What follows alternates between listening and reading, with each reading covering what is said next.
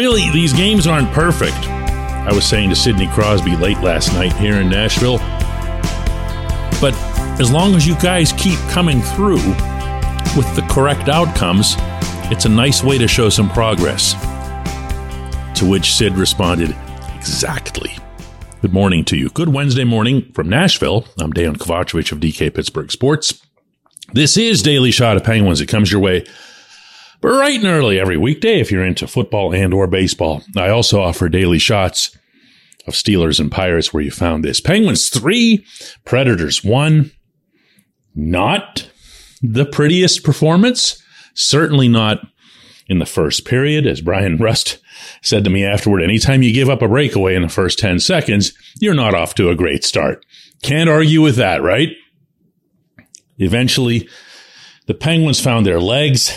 They started moving the puck very quickly and very efficiently, which, as any coach at any level of the world's fastest game will tell you, is the best way to generate speed, way more than with your skates. And they started to take it to Nashville, and they started peppering UC Saros. And eventually, with Sid's breakaway goal in the third period, really nice shot under the blocker arm, they were able to break through. Jason Zucker scores with a little more than a minute left to give the Penguins a lead, and then Rust finishes it off with a really nice empty net goal. Tristan Jarry, I thought, was outstanding, 24 saves. But, you keep waiting for that big breakthrough. I keep mentioning this Winnipeg game from in November, but like that, where you say, wow, they can do this with anybody. They can compete with anybody. And then along comes a first period like that when they need the 2 points. Not that they want, not that they prefer. They need these 2 points. And the other side had just traded a treasured defenseman in Matthias Ekholm an hour before faceoff. Should have been deflated. They've traded a bunch of guys the Predators have. They still have talent, as you saw. They still have goaltending, as you saw. But they really should have been bummed out, and they definitely should not have looked like the more energetic side through the first 20 minutes and change. But you want to write off the Penguins to an extent, don't you? Is there an evil side in you that wants to write them off? Like, did you want to do that after Edmonton? Was that supposed to be the end? That's it. Blow this up. I'm all done with this. I got a ton of it, by the way. Ton of that kind of feedback. But they don't let you. They don't let you. They dominated in St. Louis, and even then they blew a late lead. But they won. They didn't let you off. The game against the Lightning, they fell behind. Maybe you started thinking some bad thoughts there too, but then everyone remembered, hey, Brian Elliott's in goal. And then he just started firing away, and what do you know? It became a blowout, but one that you can pretty much discard. And then there's this one. And I'm not really quite sure what to make of it, other than that one word that I got from Sid. I did press a little further. So is this team starting to get where you wanted to? Some of the stuff you were talking about last week in general, in terms of performance? I know it wasn't perfect. Yeah.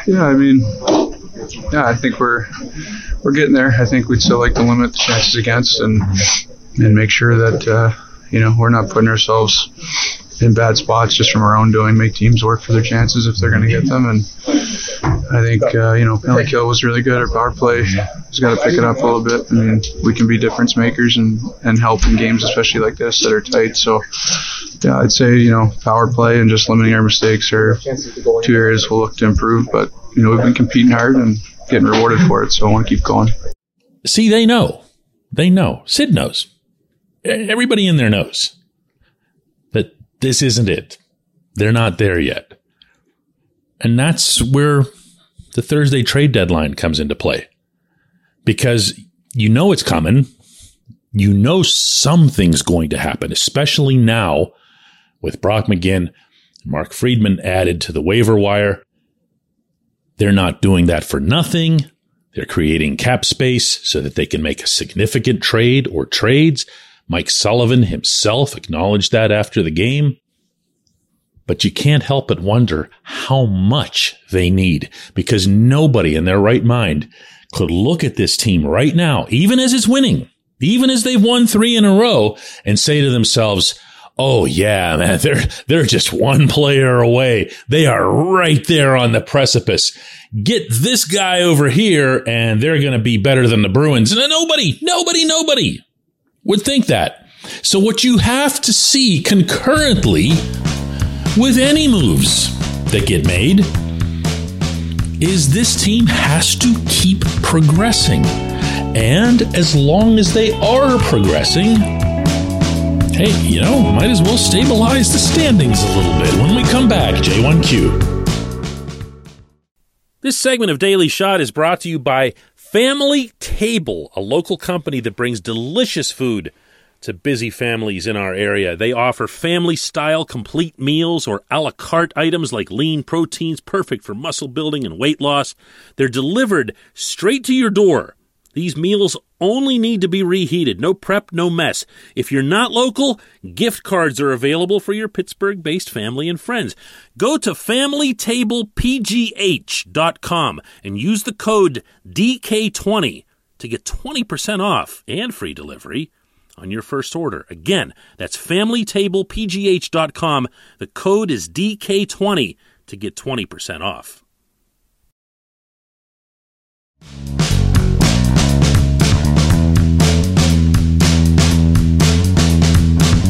Okay, I have no choice whatsoever but to make this today's J1Q because it came from so many people. But I'll pick Rick Callen's name out of the hat. He asks, how can Brock McGinn play in a game if he's on waivers? I'm confused about that. Well, so apparently was everyone else.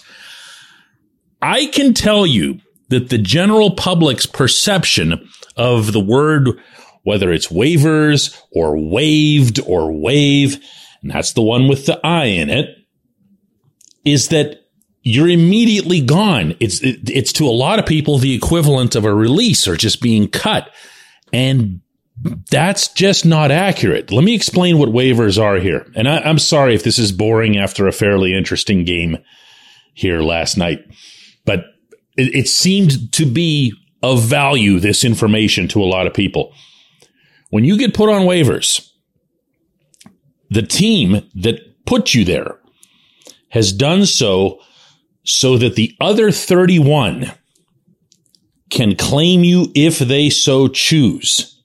If they don't claim you within a specific time period, and that's going to be this afternoon, then you can pass through to the minor leagues or you can stay right where you are. You don't actually have to go down. Players are put on waivers all the time. It's only recently that information began leaking to Canadian reporters, and then it gets out to everybody. So it's not as common as it used to be, but it still happens a ton. And you'll notice that only a fraction of the players who get put on waivers actually end up getting moved somewhere. Well, in this case, it was a pretty high-profile placement, not because McGinn is some great player or whatever, but because the Penguins are a high-profile team that's looking for solutions to try to get themselves back into contention. So here's how this works. McGinn remains property of the Penguins. Obviously, he played. Mark Friedman also was placed on waivers. He didn't play, but that's because he's coming off an injury. I saw him outside the locker room after the game. He didn't go anywhere either. The Penguins don't lose that player's rights unless someone claims him. No one did, as of when I'm talking to you right now, very early Wednesday morning.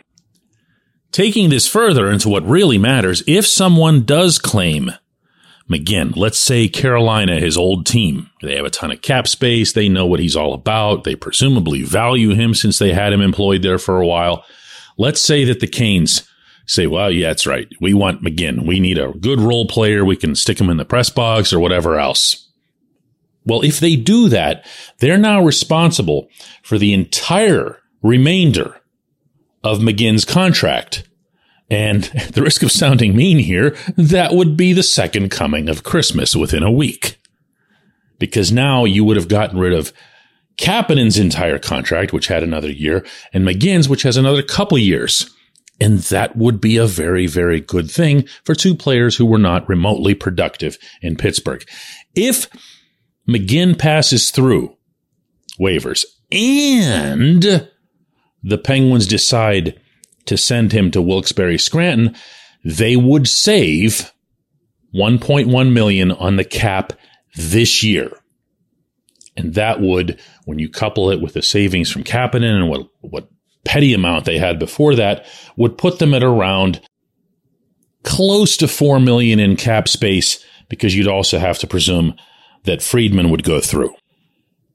If you have $4 million in available cap space heading into a deadline, you can pretty much get who you want. The other side is going to have to do some creative things in terms of maybe cutting some of the money off, cutting some of the cap space off on their end. Maybe they take another player off your hands if you throw in the right amount of draft picks or the right level of draft picks. Penguins don't really have prospects to give up, so we're almost certainly talking about draft picks. But you've got the cap space. That's why this was done, and that's why he played. And here's hoping no one at any level of this organization was influenced even slightly by what was a pretty nice performance by McGinn in one game. I appreciate the question. I appreciate everyone listening to Daily Shot of Penguins. We'll do another one of these tomorrow from Tampa, Florida.